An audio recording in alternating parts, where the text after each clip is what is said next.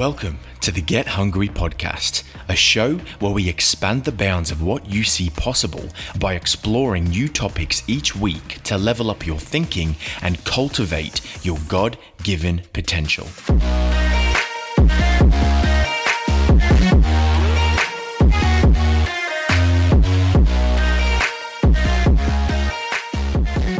Hey, how you doing? I'm Josh and welcome to the Get Hungry podcast.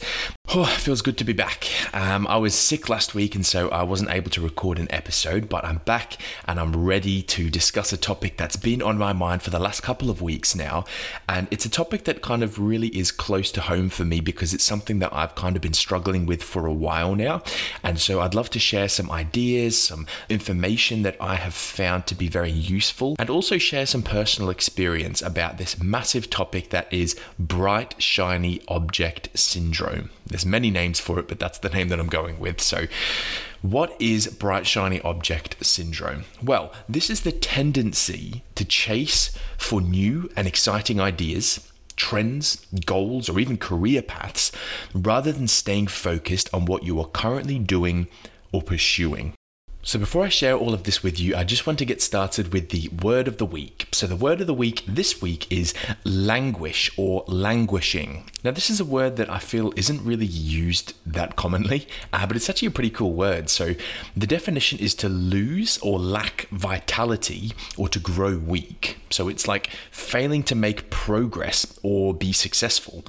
So as I said, it's a pretty cool word, so try and find some ways to incorporate that within your conversations this week. Well then, let's just jump straight into discussing what bright, shiny object syndrome is, how to recognize it, and some methods to overcome this.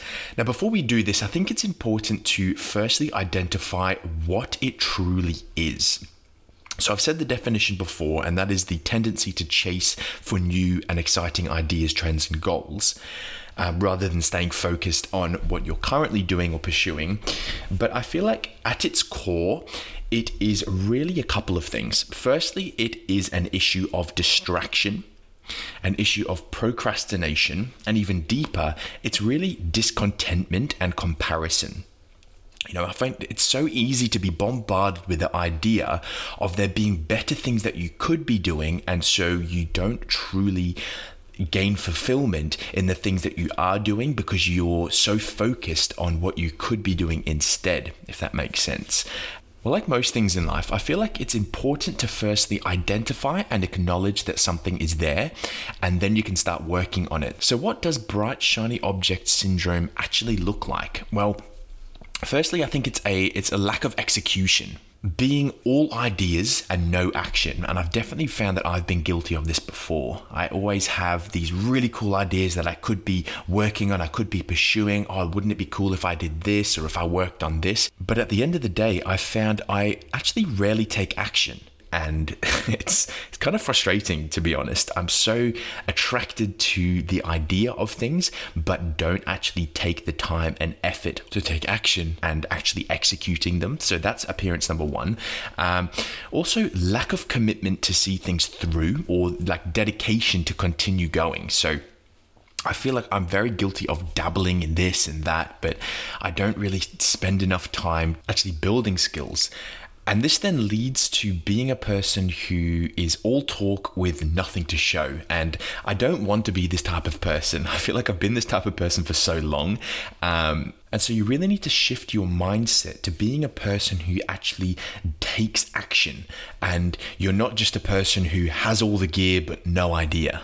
And so I would love to share with you a method that I came across that can be used to overcome this. And before I share this method, I just want to point out that I'm saying this is a method. It doesn't have to be, or nor do I think it is, the only method that can be used. But this is a method that I've heard and it really resonated with me. And I definitely want to take more effort in applying this to my life. So I first came across this idea by Ali Abdaal. He's the guy that I've talked about a lot before. He has a podcast, YouTube channel, email newsletter, and things like that. But it's called the pilot, the plane, and the engineer model for productivity. So this model is based upon three main roles that we actually embody and we take.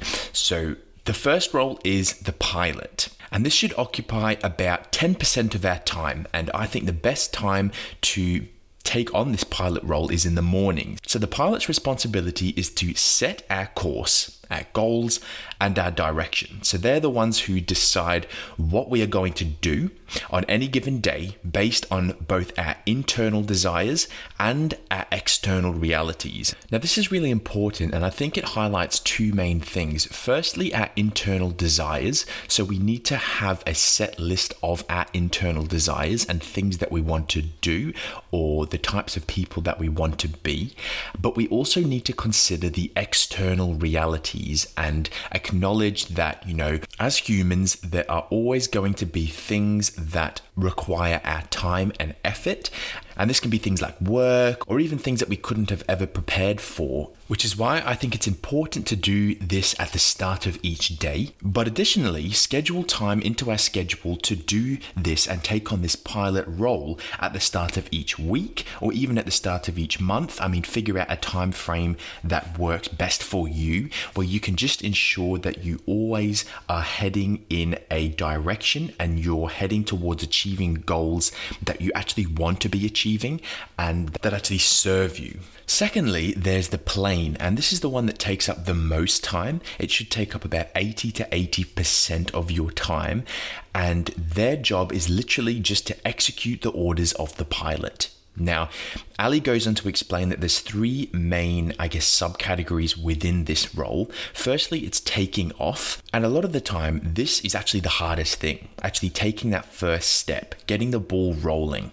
It requires the most effort and energy, and once that ball is rolling, it's a lot easier to continue on the path that's ahead of you. So taking off. So the second subcategory is not deviating from our course, so not getting distracted. And thirdly, it's landing safely. And this is at the end of the day or after you've achieved a certain goal that you set in front of you. Once you've achieved that, you've then landed safely. And thirdly, it's the engineer. And this is actually the role that should take the least amount of time for a couple of reasons, and we'll go into that in a second, but it should take up about 5 to 10% of your time. So the engineer's role is to create and maintain systems that keep the pilot organized and the plane fuel efficient. And this is really important. So the engineer's role is to just ensure that the pilot has the right tools for the job and that the plane itself is very fuel efficient and it can get the tasks done in the most efficient way possible. So this entails things like maintaining to-do lists, also building skills that directly impact the pilot's ability to operate. So Ali talks a lot about increasing your typing speed if you work a job or you're doing something that requires the computer. This is a skill that directly impacts the pilot's ability to set the course or set the direction, because you can get it done faster and more efficiently. Now, the reason this should take up the least amount of time is because it's very easy to spend too much time on new ideas and fancy tools rather than actually building the fundamental systems that serve you and actually following out and executing the plan. And we talked about executing or the issues with lack of execution earlier on. But it's important to make sure that you take on all three of these roles and you have the right balance of the three. So engineer should take up the least amount of time. It's very important though. And whether you do this once a week, I feel like this is something that probably you shouldn't do every single day. Maybe once a week or once a month, have a dedicated engineering time where you can just review your current system to see if it's effective and start to implement new tools and make sure that your to-do lists are on point and things like that when you're the engineer role. Then there's the pilot to set the course and direction, and the plane should be the role that takes up the most of your time, and this is actually executing and being a person of action. So I just thought that's a really cool model to kind of think about. And when you find yourself being distracted or procrastinating, you can intentionally have a look at what role you should be in and remind yourself of the role itself, the role description, and you can continue plotting along on the course that you have set for yourself. So it's very, very important to have have dedicated pilot time at the start of the day and set the direction. Otherwise, you are just kind of setting yourself up for failure, I guess. Now, alongside this method, I think it's important to incorporate fun factor. I'm a person who I feel like I prioritize fun experiences because, at the end of the day, boredom is one of the main reasons that we struggle with bright, shiny object syndrome, because things aren't fun. We're not enjoying ourselves. So we need to figure out ways of incorporating the fun factor into each of these roles that we discussed about before, as well as just into your day in general. Time where you don't have to be so focused on getting things done and you can just have fun and you can boost your morale and ensure that you can continue going because you are enjoying yourself and you're not bombarded by doing productivity, tasks. I think one of my biggest problems is being so novelty focused. If something's new, something's novel, it's very exciting and you want to continue doing it. But we need to understand that the novelty actually will wear off. And so when we are taking on the engineer role, or even just looking at implementing new habits into our daily schedule and into our life, we need to look past the novelty and truly identify if this is something that you should be pursuing and you should be spending time developing and doing, or if it literally is something that you're only doing because it's exciting and new, but at the end of the day, it won't actually serve you, or it doesn't serve you. Now, I do think it's also important to make sure that you are trying new things. It's so easy to either get stuck in your ways or to become bored of your current ways of doing things because you never actively try new ways of doing things. But in actual fact, we are limiting ourselves by not trying new things. So just make sure that you are actively trying to incorporate new ways of doing things or new experiences that really serve you and I guess can help you to pursue passions or cultivate your God-given potential. Now, this doesn't necessarily have to be, replacing your job, but if you truly are not feeling fulfilled by your job, then maybe this is something to look into. It's important to make sure that we are being open-minded to things. When we are being closed-minded, that's when we can, stunt or prohibit further or future growth. Now, I read a really good article on bright, shiny object syndrome. I think they phrased it differently, but that's the phrase that I'm using, so that's what I'm going to go with. And they introduced two ideas. And firstly, it's talent stacking. Now, this is being good at a variety of different skills.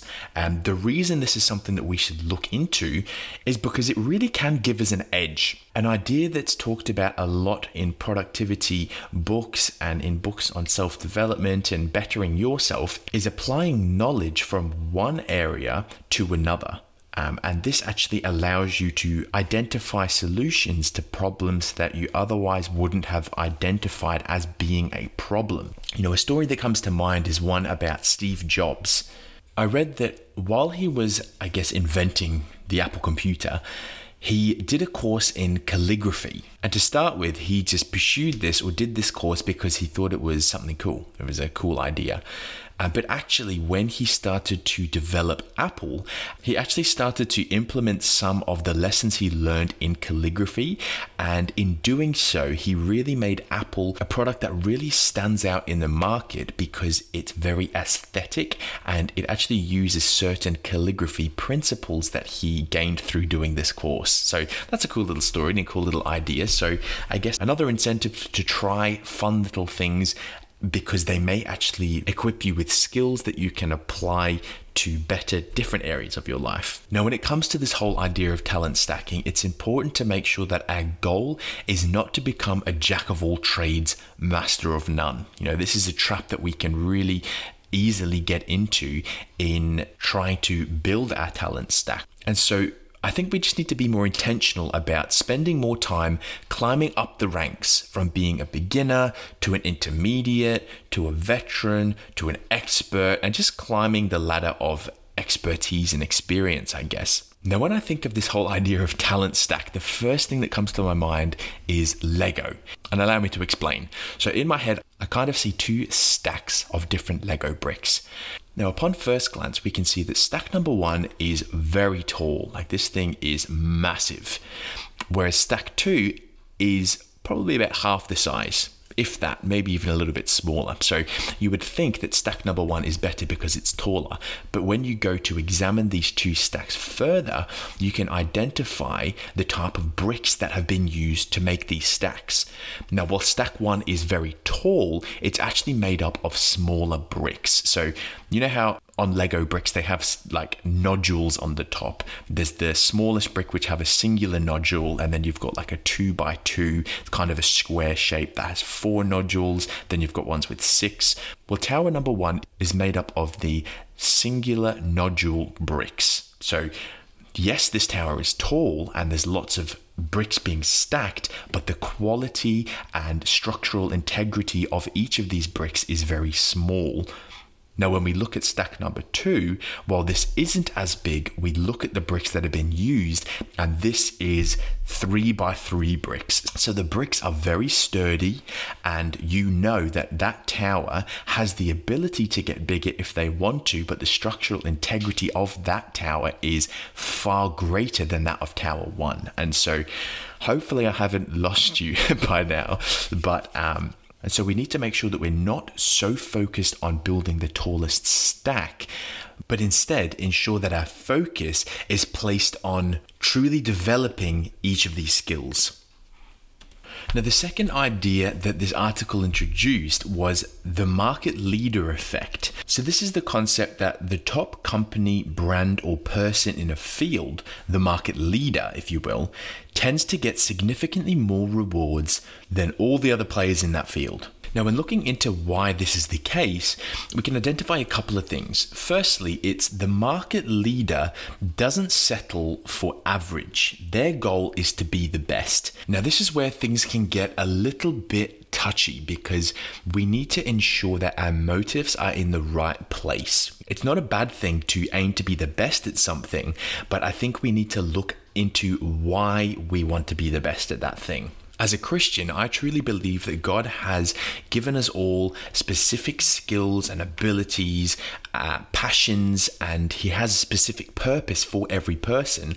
And as a result of this, there's so much diversity in the world. You know, no two people are the same. And so you may be better equipped to excel at a specific area, but we need to make sure that when we do excel at that area, our goal is to let other people benefit from the talent that we have or the blessing that has been instilled upon us. So we need to make sure that aiming to be the best is not a self-centered pursuit, but it's truly founded upon trying to benefit others through cultivating your potential. And this is one of those things that it's very easy to say, but it can be very tricky to actually do and to embody. So this is something that we need to work on. Now, when it comes to identifying something that you want to be the best at, you really need to dedicate time to perfecting this craft.